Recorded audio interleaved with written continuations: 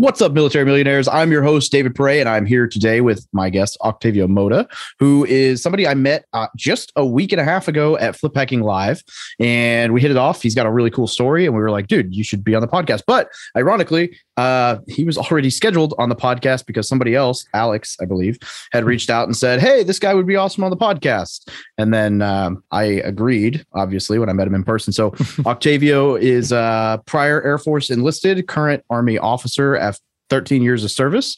And he's got a really unique story and also buys real estate now. And so, yeah, we thought we'd get him on the show to tell his story and just talk real estate and have a good time. So Octavio, thanks for joining me today. Welcome to the Military Millionaire Podcast, where we teach service members, veterans, and their families how to build wealth through personal finance, entrepreneurship, and real estate investing. I'm your host, David Perret, and together with my co-host, Alex Felice, we're here to be your no BS guides along the most important mission you'll ever embark on, your finances. Vehicle 1, you're clear to depart friendly lines. Roger, Vic 1, Oscar Mike.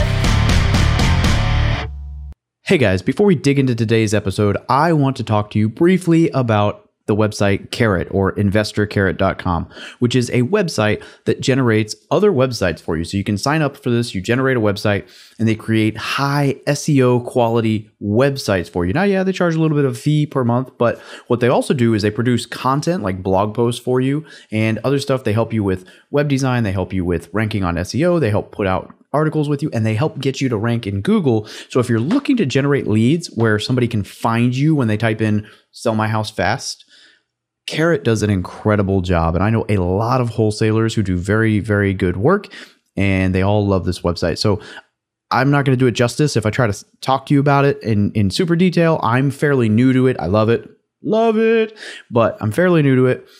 But if you click the link that'll be in the description, you'll get a link to they've got like a free webinar, free demo, whatever. You can check it out. If you like it, cool. If not, whatever. But this is the sponsor for today's episode is Carrot, which I am a big fan of.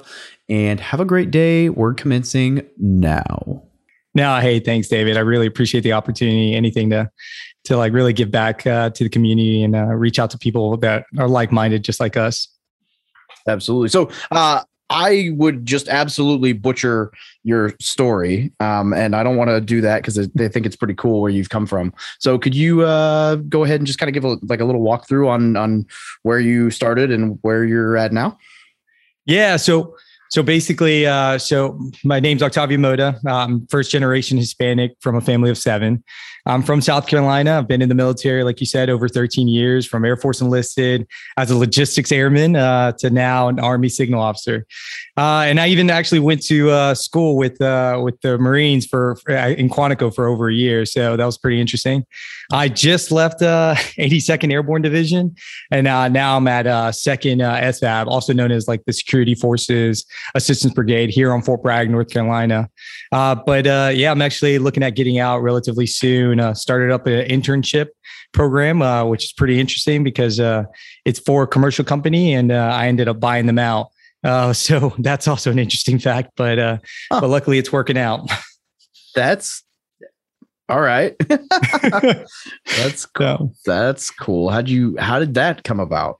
Yeah. So, it's actually something I'll allude to later on in the podcast, but basically, I wanted to get into the commercial side of wholesaling. I felt like there was a niche for, some of the smaller commercial properties, especially some of those new investors or investors who are looking at migrating over from residential to commercial, and specifically on multifamily. And I just developed a team, and one thing led to another, and they created a company, and right before 7-figure flipping conference, I decided to buy out those partners. So bought out the company. Cool. I like it. That's awesome, dude. All right. So I'm going to ask the question, and I know this is a loaded question because we started to talk about this before we recorded, and I said we should wait. But why are you getting out? Yeah. So to be honest, I think, without a doubt, the number one reason has to be family. We're at a point in our life where, the work-life balance was definitely getting there. But the responsibility, as you progress, in rank, or go up in your career, of course, there's going to start being more responsibility, and with that, just unfortunately, it just requires a lot more out of you, out of the individual service member, and that fulfillment it just really wasn't there. It had been all the way up until this point. But at some point, we had the serious conversation, me and my wife, like, hey, because she, of course, was a service member as well, a veteran, and and was in the military, was in the Army specifically, and yeah, we just came up to the decision. We're at a crossroads again, and of course, we chose family. Yeah, no, family's huge. I feel you on the fulfillment thing. As I was telling you before, one of the reasons I decided to jump ship was that the Marine Corps just wasn't scratching the adventure itch as much as it used to. So we're not deploying, we're not doing all that fun stuff, and then the ability to be able to take this platform and focus on it and really reach more people. But before we recorded, I told you I'd answer your question about why I went in reserve. So I'm going to do that and give you my 2 cents on it now, rather than this is the first time I think I've ever been smart enough to wait and answer on the recording instead of saying it twice. Nice. So I'm so proud of myself. Alex isn't here to hear how awesome that is. I'm sure he won't listen to this and he'll never know that I'm busting his chops. But anyway, so really, the 2 biggest factors for me were the fact that I could transfer my GI Bill, because I didn't know how to do that earlier, and I messed up when to transfer, because you have to transfer when you have like 4 years left on contract. So you have to transfer at a reenlistment. And I didn't know that, and I missed the window. And so in order for me to transfer the GI Bill, I had to reenlist in some way. So for me, that was the reserve, so that I could transfer it to my kids, because I'm not going to use the GI Bill. I have an associate's degree. Really didn't enjoy that. Don't think I'll enjoy more school, and definitely don't want to waste the GI Bill on myself. When I have kids who, may or may not go to school, but at least they'll have the chance. The other big one was TRICARE. It's like $270 a month for the family for TRICARE. And when you look at health insurance outside of the military, it's like $1,200, $1,300, $1,400, $1,500 a month. So it's crazy. And so that was a big bonus. And then for me, the other pieces, the intangible pieces, are that, I've only 7 more years, and in the reserves, that's like 7 months worth of work. So it's not so crazy, because I was at 13 like you. And then also a part of the fact that I kind of cornholed myself into this, where like my entire brand is built around the military, and I am the type of person who doesn't like to feel like I didn't complete something. And so I kind of feel like if I don't at least give the reserves a shot, I'll always kind of be like, oh, I built this brand around the military and then just left. I kind of want to see that through, but that's really the reasons. There's the financial side of the reserves it's not bad. It's cool. You still get the pension. You just don't get it till you're 60. You still get the TRICARE and the GI Bill and the VA stuff, but you still get your VA claim and disability. So it's, I think it's a good fit if you want to be around the military, but not all the time. And the cool thing with the reserves is you can always just leave. So if you like try it and you're like, wow, this sucks, you don't have to fulfill the full 4 years. You can just leave. So yeah. Oh man, that's perfect. I think, like I said, I think it's making me revisit without a doubt, cause I haven't checked the box yet, right? Whether or not, I'm going to go to the reserves or not. The memorandum is just sitting on my desk. So interestingly enough, does the Army do IMA? They do. They call it SFL TAP, Soldier for Life, Transition Assistance Program. Ironically, about a couple hours ago, I was just on the phone call that kind of gives you a resource guide of how they do it. And it's a phenomenal program. They have it in terms of tiers. I would say that tier level is based off risk and just how much, guidance and mentorship you need along the way as you start transitioning out the Army. Phenomenal program. So IMA, sorry. The transition thing's great. IMA is something the Navy and the Marine Corps do, and I don't know if the Army does, but instead of doing one weekend every month, I just do 1 month a year. So like I'm going to show up in December and drill the whole month of December, and then like I'm done until the next time they need me in a year. Sorry, I really don't know that answer. I know the Air Force did. I want to say the Air Force would combine all the drills together. Yeah. But of course it was commander dependent and really your AFSC or MOS dependent equivalent, right? I don't know that question honestly about the Army. That's good to know. Maybe worth looking into. I chose that because I was like, well, shoot, it's 1 month, but then I'm free. Yeah. So I don't have that's to worry actually about smart. Rescheduling stuff every month. Yeah. All right. Let's probably enough about the reserves. No one else cares. There's actually a decent amount of information on that in my book. I didn't tell anyone which way they should go, but I wrote out all my thoughts and different options. So awesome. Because I was transitioning and going through all those decisions at the time I wrote it. That being said, tell us a little bit about your real estate story. Let's get into the good stuff. Yeah. So real estate timeline's pretty interesting. You started off with a silver spoon. I wish. Yeah. So specifically for real estate, really in 2009, I would have to go that far back. I purchased a mobile home just right outside of Charleston. It cost me about $5,600 kind of fix it up. Obviously not what it would cost today, even for a mobile home. And we loved it. We thought it was great. It was perfect for me and my wife at the time. Really, it just fulfilled our needs. It was where we wanted to be. We're, in the Air Force, luckily down in Joint Base Charleston, known as Charleston Air Force Base at the time in South Carolina. And then all of a sudden we saw another mobile home for sale, in the same area. And, me and my wife, it just dawned on us. I was like, hey, maybe we could repeat this process again. We go in this one and, rent out the other one or sell the other one. And that's what we did. We moved into the other one and, started renting out the first mobile home. Well, then one thing led to another. And I just started doing research on real estate, right? I'm a big researcher, big nerd on just doing research, doing science, doing all that kind of quirky stuff. But yeah, so I started doing the research while going to college, while I was going to University of South Carolina at this time.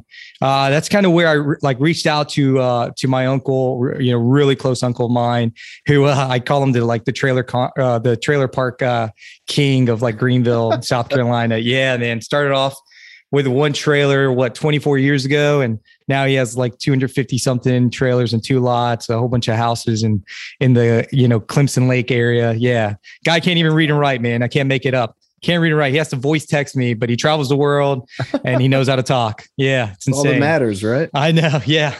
So he started telling me about tax delinquent auctions. Right. And I got intrigued, and he was really I think he ended the conversation one day in 2 minutes. He was like, oh, if you want anything to know about business, you should look into tax delinquent auctions, when it comes to real estate. And he apparently told me he had an entire lengthy conversation to tell me everything about real estate. But the conversation ended so abruptly that's all I thought I needed. I was like, okay, I guess I just got to look up tax auctions or something. So I go to Richland County in Columbia, start looking up properties, and I found this lovely triplex for $2,600. Unbeknownst to me at the time, 1 month after purchasing it, it was actually scheduled to be demolished. I saw these paperworks and all over the windows. I was like, yeah, this thing's going to be demolished. I was like, oh God, what did I get myself into, man? So I sold both trailers in Charleston. I put about $40,000 in renovations. It's Class C triplex. Bought this around 2010, and yeah, that thing since 2010 has been renting out about $2,100 a month. Yeah, so yeah, it's insane. Yeah, 1 month from being demolished. Yeah. Wow. Yeah. That's. But I would like to piggyback for 1 second and pause. Yeah, tell me. And just point out we have bought tax liens, and I haven't gotten through to close on any of them, but I just want to throw it out to people who are thinking oh my goodness, tax liens, they're so cheap. That's the issue with tax liens. You don't necessarily know what so we bought. You met Marty last week, right? I did. Okay. Yeah. So Marty and I and one other buddy all bought, we went to 3 different counties. Each of us went to a county. We all bid on stuff, whatever. Marty was bidding on one that we had all looked up, and it was the post office in this county. And the geo whatever was wrong. It was actually the house next door, which is falling over. And so we won the bid. We were like, oh my God, we got the post office for $2,000. Yeah. No, we got this lean-to for $2,000. But overall we bought 3 or 4 properties, and they're all one of them's a duplex. They'll all be fine. Nice. But, I just wanted to point out that one of the problems with tax liens is you don't know what you're getting until you get it. Yeah, exactly. 100%. It was definitely a huge fixer upper, huge project. But it worked out really well. Oh, it did. Awesome. It did. Yeah. Yeah. Like I said, part of my, half of a military pension, right off the bat, but So yeah, soon thereafter, I purchased some single family homes really around 2012 to 2015. I kind of wanted to stabilize. There was a lot going on at this point. As I mentioned, was actually transitioning from Air Force to Army. And so I just kind of stayed on this, the Class A single family homes, steady monthly cash flow type properties, the ones that I know that, hey, while they're paying down my loan, I'm increasing equity at the same time, making monthly cash flow. And then around 2017, while I was in Germany, I bought a quadplex in Colombia, and I just started burring it. I actually spent, my wife doesn't like that I mention this, but I actually spent about 45 days of leave coming down here with the GC and all his crew. And we just made sure, like in those 45 days, we're going to get that entire quadplex fixed up. Cause obviously I'm doing out of country, not even out of state, out of country real estate investing. Yeah, it was interesting. So so I burred that first quadplex. And then I noticed that like I had these signs out, saying, hey, I'll, kind of, without even knowing about wholesaling or bandit signs, I just had my own sign like, hey, we'll purchase, properties for cash, or something right on the property. Next thing you know, the owners on the same street, they started contacting me directly and letting me know like, yeah, hey, they're interested in selling. And then I just kept going, bought a triplex, another quad. And then the last quad, it got to the point where, before I knew it, I had 15 units on the same road. I was thinking about changing the street name, but and it was great. But in 2020, it got extremely hectic. I knew I wanted to come back to the States. I knew I wanted to get on the tactical side. And I knew I wanted 82nd. I wanted to jump out of planes, from pushing pallets on the planes, getting people on the bird to now jumping out of it in the Army, right? Yeah. Yeah. So that's what happened. 2020 got hectic and I sold them all, made a $500,000, I made $500,000 profit on it. Obviously I did a 1031, didn't pay any capital gains tax on that. And then by 2020, honestly, my company, Mota Real Estate at the time, I didn't own any other real estate companies. I actually had about 40 units, but I started selling a lot. 82nd, high op tempo, very demanding. If you want to be a high performer, you're just, it's nearly impossible. You could have everybody in between you and the properties. Unfortunately, it gets pretty demanding. Yep. But yeah, so now I got 26 units from mobile homes to single family homes and multi. What'd you do with the 1031? So I just put it on some more multifamilies. Yeah. Yeah. And then sold that later. And then I just keep doing the same process all over again. I love it. And I love the fact that like, on Bigger Pockets, they always ask, like, what's the one thing that separates those who make it from those who don't? And I have been more and more convinced over the years that the answer is people who are a self-starter, right? Yeah, for sure. Because most people, would not think about taking 45 days of leave to fly from Germany to renovate a house. Yeah, definitely. Like that's not like the ideal story, right? Yeah. I love it. Like that to me screams about why you've had success with real estate, because you are willing to do those things that most people are not willing to do, right? Everybody wants to be like, oh, wow, look at this cool set Dave did and look at the real estate he owns. But like nobody wants to like, that's awesome. I've never done that. It was definitely a lot of work. I can't get those days back of leave, but obviously it was definitely worth it in the long run. Yeah. I mean, I just sold a bunch of leave when I got out. So whatever. Yeah. I've sold all 60 days I can. Oh, nice. So yeah. I was like, thanks. But man, that's cool. So, all right. And then you were going to talk, I think, a little bit more about buying out the partnership. Was there a piece in there that we were going to hit on? Yeah. So we will. Yeah. So really on the partnership on the commercial side, really, I developed the past year. I developed 2 additional companies. I've invested in other small startups. One where, from trucking to drop shipping coffee and stuff. But when it comes to real estate, I started up a wholesaling business, for residential, and then I started one up for on the commercial side. But on the residential, I kept the partners there, and I'll allude to later on and why. But when on the commercial side, I noticed that, everybody was kind of running at a different beat. We didn't have like a single vision. and yeah, just it was almost like perfect timing. I knew I was going down to the conference in Orlando. It was almost like for me, and I think a lot of people in there, some of the things that were being taught, while it was great resources, it was almost like affirmation. I needed affirmation, and I definitely got that. And it really made me feel good about the decision, because not even a week prior, I was working with my corporate lawyer on like, hey, this is where I think the valuation of the company is. Luckily, it was in its infancy stages, and all the partners agreed. So I set up an internship, a couple months ago on that commercial wholesaling company, and then who to think that a couple months after, I would be buying out the same company I'm doing an internship for. Yeah, that's hilarious. And I bet when you approach them, and I don't know, but I would imagine they were actually a lot more open than you think. Like people are always scared to have those conversations, and I haven't had a ton of experience. I haven't had to do those partnerships. But from what I've seen with people, when you've got like 2 or 3 people doing something and 1 or 2 of them are they're not wanting to move as fast, a lot of times they're okay with just, okay, yeah, buy me out. Yeah, 100%. I honestly, there was not even any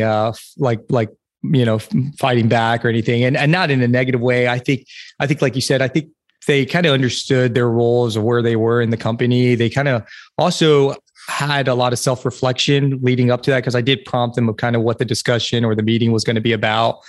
And I just asked them to do that, just, kind of look inward, how, really self-reflect on kind of where you see the company's going, where you want it to go, and how your personal and, professional as well as your family goals line up with it. And of course, I think the overarching topic was, hey, like, at the end of the day, we need to determine who's going to be the CEO and where, because that individual is the visionary. That's the person that's going to take us forward. And, and we need to, answer to that beat of the drum, whether it's him or her. But luckily it worked out. So. Yeah. Okay. And then you mentioned a couple other companies. What else have you, now I'm intrigued. Coffee and all right. What else have we got going on? Yeah. Here? Oh man, kind of sour about the coffee, but I guess some good news out of it. So we were doing a drop shipping coffee company. One of my partners, he actually was a soldier from an old unit. We did a lot of great random sampling, developed an entire business model. Had an account going through Shopify. Unfortunately, I assumed I was going in with a lot of assumptions that I thought, to be true. Unfortunately, they were not. Things like, hey, do you have your operational agreement with your supply, with your distribution center or the entire supply chain management, right? Do you have operational agreements? Do you have NCNDAs? Typical stuff that, you have to have great for a business structure. So because by the time he brought me in on board, he was bringing me in as a partner, bringing the business aspect side of things and kind of getting the ball rolling. So yeah, it was great until about 3 months into it. We're averaging about $2,000 a month each partner in cash flow from netting about $2,000 a month on that. Unfortunately, we started identifying. Actually, it was actually a customer notified us that hey, they were confused because they went to go look at the coffee shop to see our product, but they saw all these different labels and one thing led to another. And we realized, basically they essentially went behind us and started selling their own product. This was a small mom and pop shop, 4 employees. We got them built up to 11 employees. And unfortunately they took advantage of, I would say the lack of knowledge that my partner had at the beginning. And the fact that, by the time I got in place and wanted to put in some of these systems and some of this legal documentation, it was a little bit too late. They had already kind of identified what they were going to do with the business model.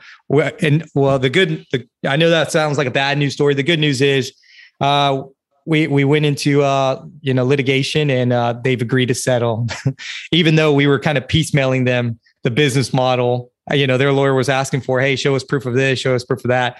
Really, we were piecemealing them the business model and how they could do it themselves. But at the same time, hey, we settled. We're going to get our little 6-figure check.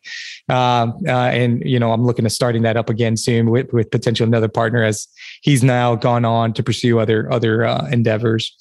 But yeah, that's just one. We have a trucking company that I've invested with. Flew out to Houston. There was 6 businesses that I wanted to get a part of. And I really got to invest in specifically 3. One of them that's going to be starting up in the new year, which we're happy. It's going to be a small trucking service company. That's cool, man. Yeah. I love that you're not just in real estate. So I had lunch with a guy today, good friend of mine, real estate agent, and looking at a couple other things, right?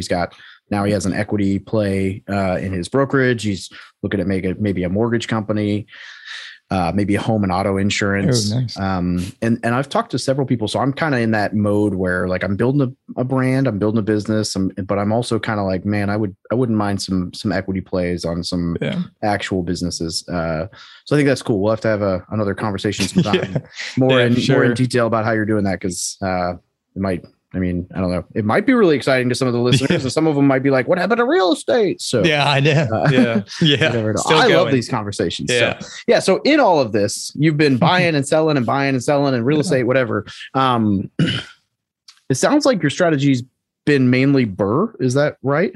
Yeah. So I would say Burr when it was just Mota Real Estate, when it was just my company, I was mainly Burr, and I did do flips here and there when it was extremely convenient.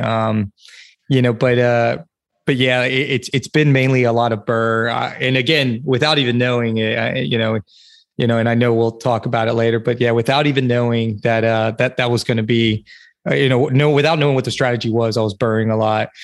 And then, like I said, on occasion I'll flip. I never actually had wholesale deal until this current year, when I started up the company. So. Yeah. How's that going? Oh, great. Yeah.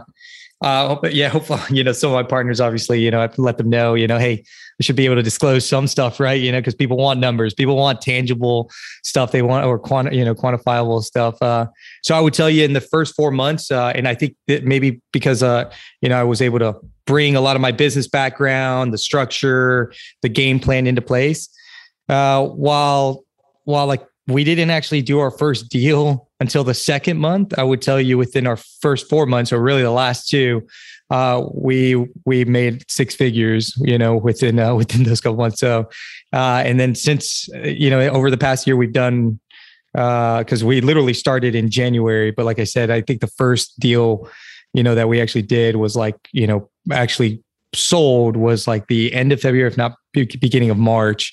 But soon thereafter, we were 6 figures in. We were starting our own flip, which we sold, made some really good cash on that. And we just bought a mobile home park about a couple of weeks ago with that residential company. So not bad for a company that hasn't done a complete year yet. So yeah, I'm in the process of building that up right now myself. So I've been dabbling in some direct mail, doing some deals, but really kind of scaling the direct mail and hiring in 2 cold callers right now. So perfect. I'm going to try to grow the off market, but I'm not necessarily a wholesaler. I don't consider myself that. I will wholesale, but I'm trying to buy a whole lot of really good deals for myself. Yeah. So 100%. Yeah. We'll see where that goes, I guess. But so it's an interesting game. I like it. I don't like wholesaling, but I enjoy the kind of discounts you can find online. Oh yeah. Or offline or off market, whatever. So, all right. So we've kind of covered a lot here obviously in 12 years, you've had quite a run. I don't know that you knew in 2009 that you were picking the absolute best time you could have gotten into real estate. But what do you think, what would you say are some of the things that most attributed to your success? Yeah, honestly, everybody talks about like that. I just execute, but I don't think about it. I don't know if it's been an issue or not thus far, but basically, I'm all about action, right? But I think what attributes is a little bit about my personal background and really like what I've gained through that is really grit. If I were to just summarize it in just one word, it was just grit, just having grit. Yeah. Being able to suck it up when things go wrong. 100%. Yeah. 100%. Yeah. I think grit's a good one. There's actually a book called Grit, but I'll save you all the headache. It just talks about keeping it up when things are hard. It's actually not a bad book, but it has some good advice for how to teach your kids grit, which or in the Marine Corps we call it resiliency. Whatever. Yeah, it used to be caused by hazing, but we don't do that anymore. Yeah, right. Yeah, no hazing. Grit's good. So what are you thinking? Like, what's going on for the future? So you're getting out of the military. What's the goal? Are you going to focus on real estate side? Focus on businesses? Focus on just travel? I don't know. So you're right. A little bit of everything. I think you nailed it. God, man, it's like you probably read my game plan already, but now I'm looking to make sure it's safely stored. But that's kind of what it is. Really, I'll be honest with you. A couple of years ago, I was on the same glide path of getting out, and I saw myself doing it. But of course, I was afforded the opportunity of, taking the signal company in a airborne IBCT, right? So, but I would tell you, very similar to what that decision was going to look like then. It would have been what I'm thinking now. Really, if it was my choice, just like my individual choice, not the family, like. Oh man, we would be talking, this podcast would be me and Metzko already, with some margaritas or something, just some kind of good drinks, but, or as like some guy on a cruise ship told me, ice cream, apparently, I guess margaritas are ice cream, he shouldn't have put it on his table, but anyways, so really so we love traveling. I've been over 30 plus countries, whether it was for government or leisure, and we love it. We love the diversity. We love, really getting to know other people's culture and really interacting with people from all over the place, all over the globe. So that's a big thing, for me and my family. So I think once I get out, of course, we'll continue to do, I'll continue to drive both of these real estate companies forward, and then, continue to invest into other small startup companies, and then, just to see how that works. But I don't predict me being in the States too much longer. At least, I hope not. Hope to be in Mexico. Maybe closer to one of the companies that we're looking at starting up in December there, and just kind of viewing that and enjoying the beach. Hopefully somewhere on the East Coast side of Mexico. I like it. Yeah, I'm trying to do a little bit more traveling. I'm hoping to. We'll see when, but I'm hoping to hit Machu Picchu here sometime in the next year. Nice. And then I'm going to be out not out of the country, but Colorado and Utah a little bit this winter. So, hoping to get a little bit more travel. Shoot, I was in 4 different states over the last month. So, yeah, I know. I was like, I've been watching the Instagram, and I was like, anybody who's seen you, been seeing you. I was like, you sure you haven't traveled? There's a lot of traveling going Austin, New Orleans, San Diego, Orlando. I wish. Hitting all the warm places. I know. And then we're going to go to Colorado and ski. So, man, I love it. All right. So I got a couple questions I always ask. One is like if an E1, E2 was to walk up to you asking for advice, like where do you think they should start? Yeah. So I would start with, just like, having some sense of an ideology of like, what's something that you feel like is going to drive you forward.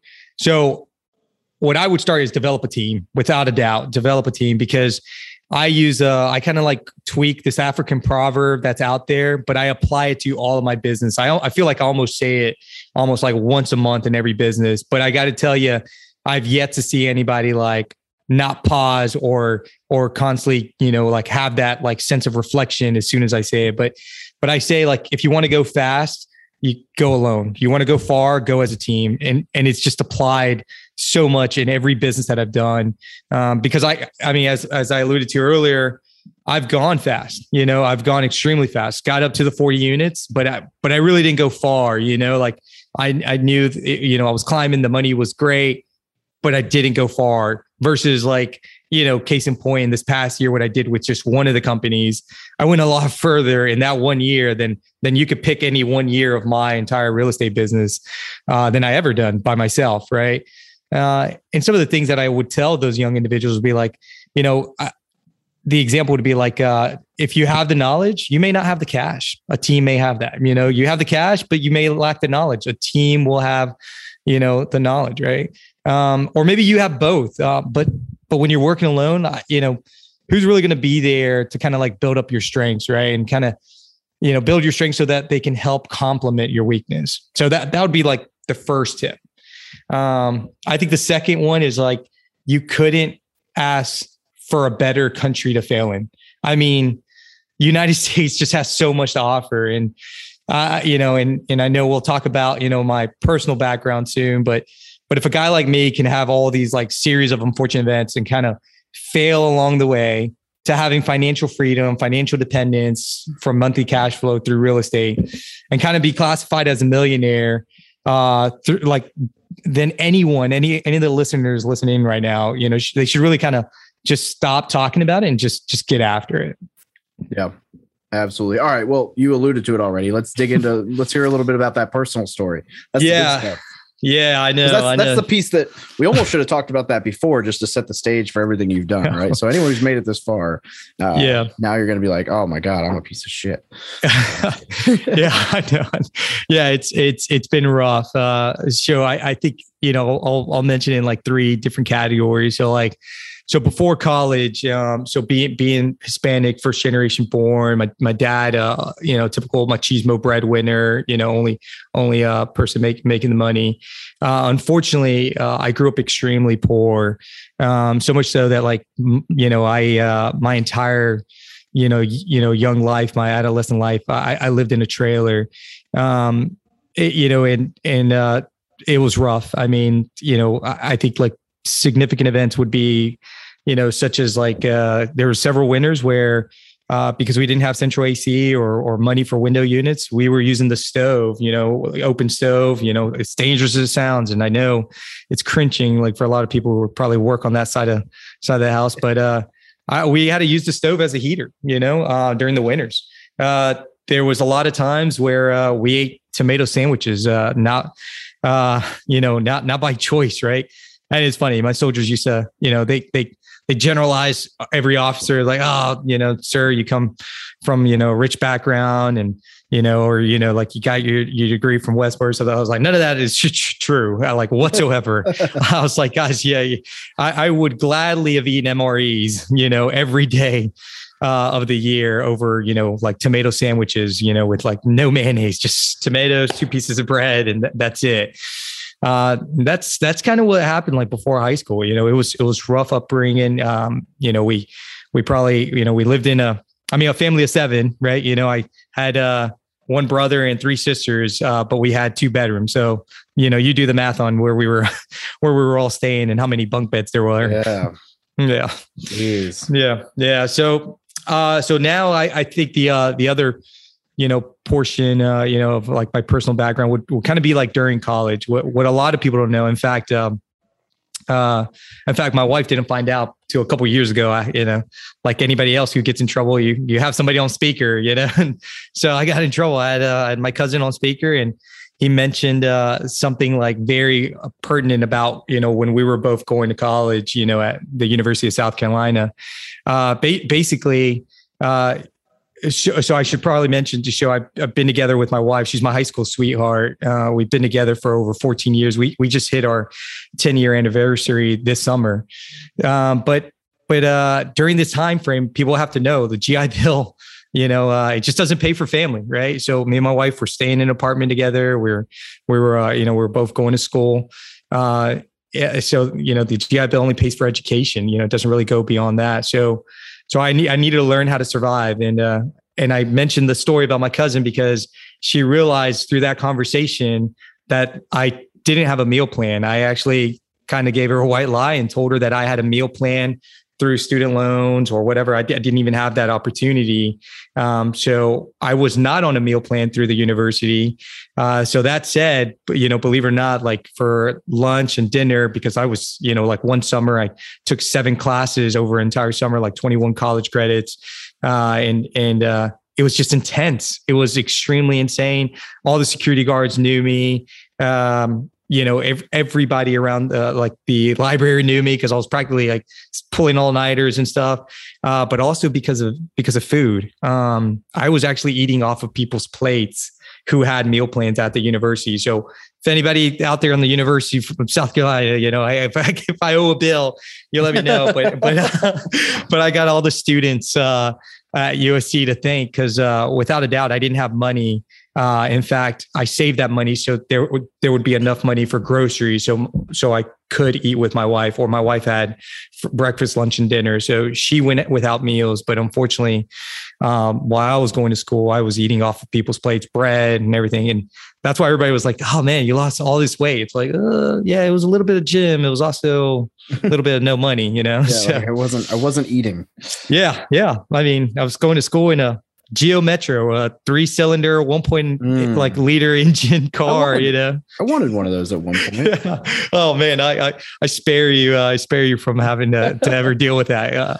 Like the floorboard on the passenger side. If I picked up like the mat, you can actually see through the ground, so we could Flintstone it to school if I ever ran out of gas. So. The car's light enough, you probably could. Yeah, yeah, it was. Yeah. But yeah, so then immediately after that, right? So what happened after college, and I was going in between. I actually put this on my Instagram. A lot of people didn't believe me. They sent me private messages, especially people in Texas who were like, "We couldn't believe it, man. We remember something was going on. We just didn't know where you were at." Well, now they know. So really, when I was down in Texas and transitioning between Air Force and Army, and I was this is when I was doing some reserve time in the Air Force. So I actually, there was a point in our lives where we literally went homeless for about a month. And I'm talking about, it was already getting bad a little bit prior to that. Aside from not being able to pay rent, but we were running out of like funding for food, because I was doing all these odd jobs, just to kind of figure myself out, really figure out where I wanted to go back. If I really wanted to stay on the civilian life. And at the same time, I was knocking out my master's so I can be a hospital administrator. But yeah, so we were homeless about a month. I remember purchasing, and I'm sure she'll get mad at me later, but I joke, but my wife's okay with basically, I think I told you this story before, but a Caesar's box of pizza, a $5 box of pizza. We actually shared that for about 2 weeks. So we actually like partitioned a Little Caesars box of pizza, put it in the fridge, like at a friend's house that we were kind of couch surfing, went to like local gyms that we had membership with. And luckily, we were still within that window where, hey, they could collect payment 90 days later. But that's what we were doing. We were like showering at the gym, eating a Little Caesars box of pizza for like 2 weeks because we had literally like no money. Luckily, I landed a quick management job at Whataburger as a floor manager, and then I picked up a hospital administration job. But while I was doing all that, I felt like I was getting my calling through an ROTC program where I submitted for Army OCS. And yeah, I mean, we know how that story went, but yeah, homeless after college. Where in this timeline did you buy that first mobile home? Yeah. So crazy. So like I bought the first mobile home like a little bit during college, and I was doing that, but we had rented that out, but it was just enough money to sustain just the bills. And like everybody else, you're racking up debt, whether it's student loans, whether it's credit cards, or, you name it, so we were getting backed up. So the trailers were just enough. Right. And then, fully admitting during that same time frame, as I mentioned, I sold both of them, put it all into that triplex.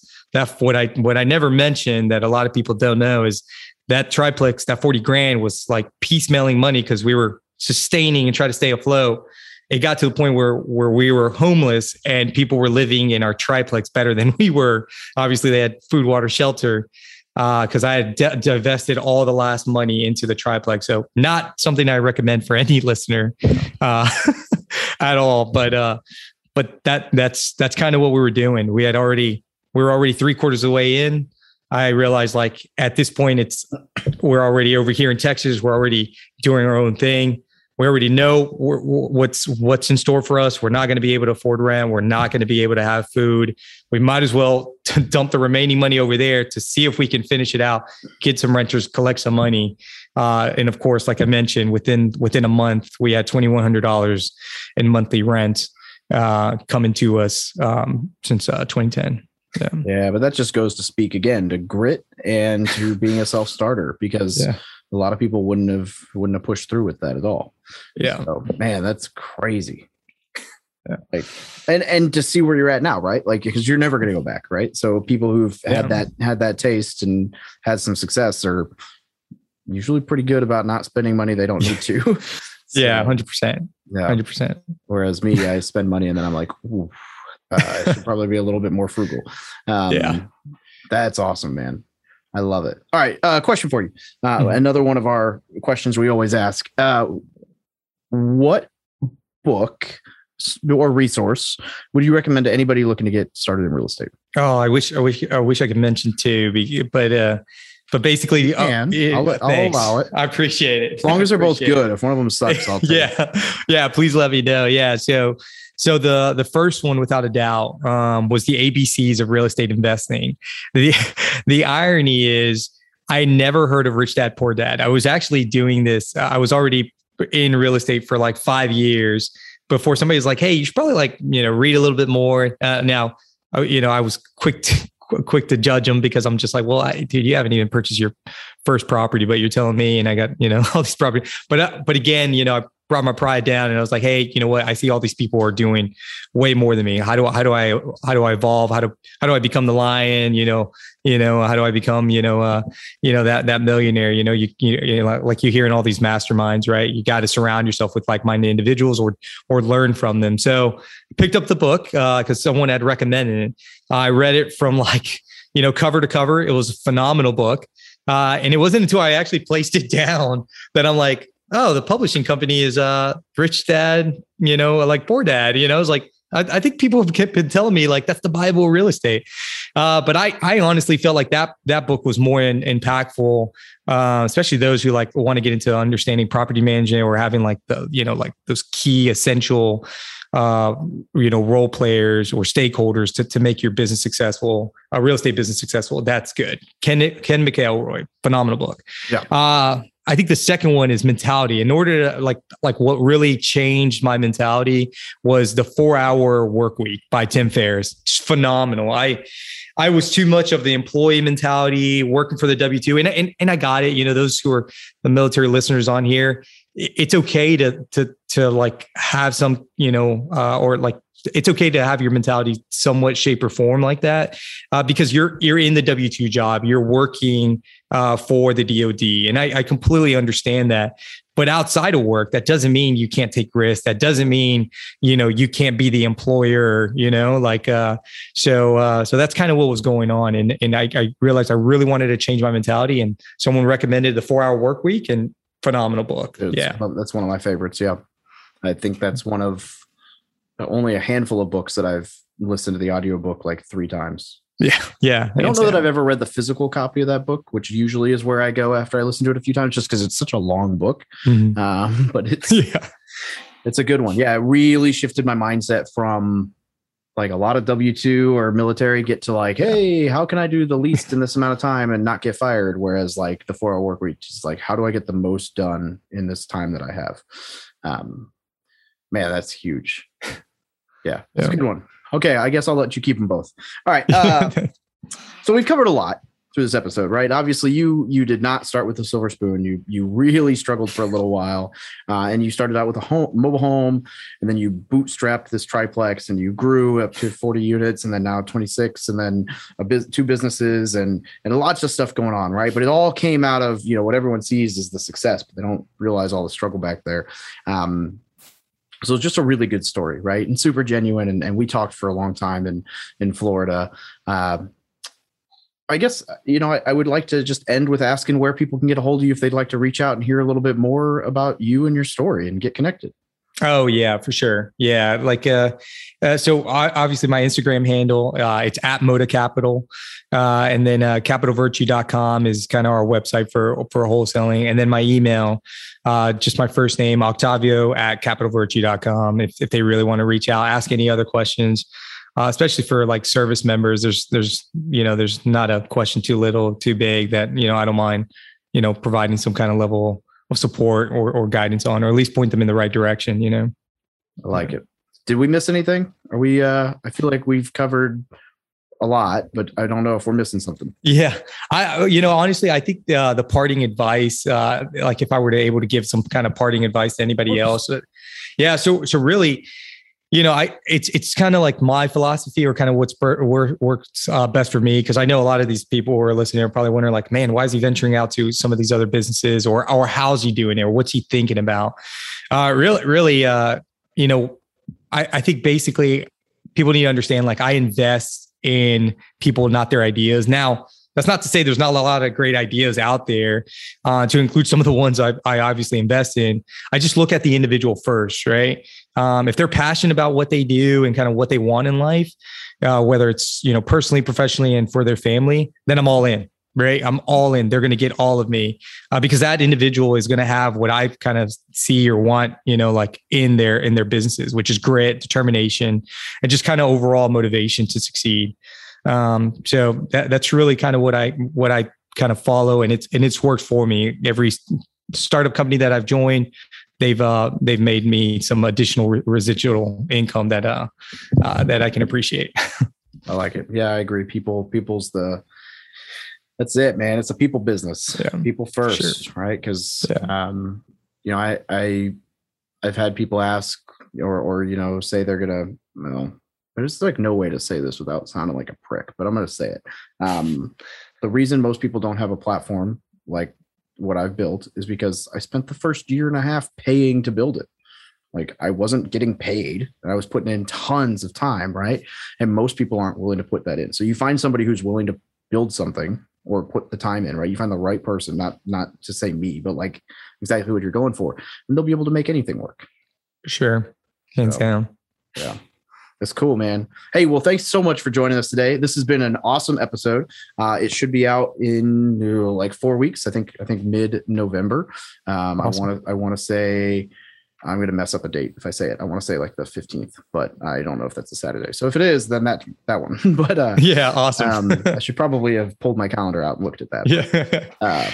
No, thank you so much for joining us. This has been awesome, and I look forward to running into you again in person. Oh yeah, no, man, it's been a pleasure. And yeah, thank you again for the opportunity, as well as like joining the mastermind. Phenomenal resource. Yeah, exactly.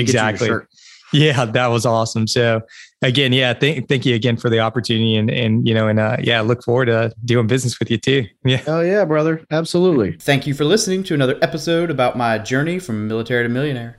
If you liked it, be sure to visit FromMilitaryToMillionaire.com/podcast to subscribe to future podcasts. While you're there, we'd love for you to rate the show, give us a review on iTunes. Now get out there and take action.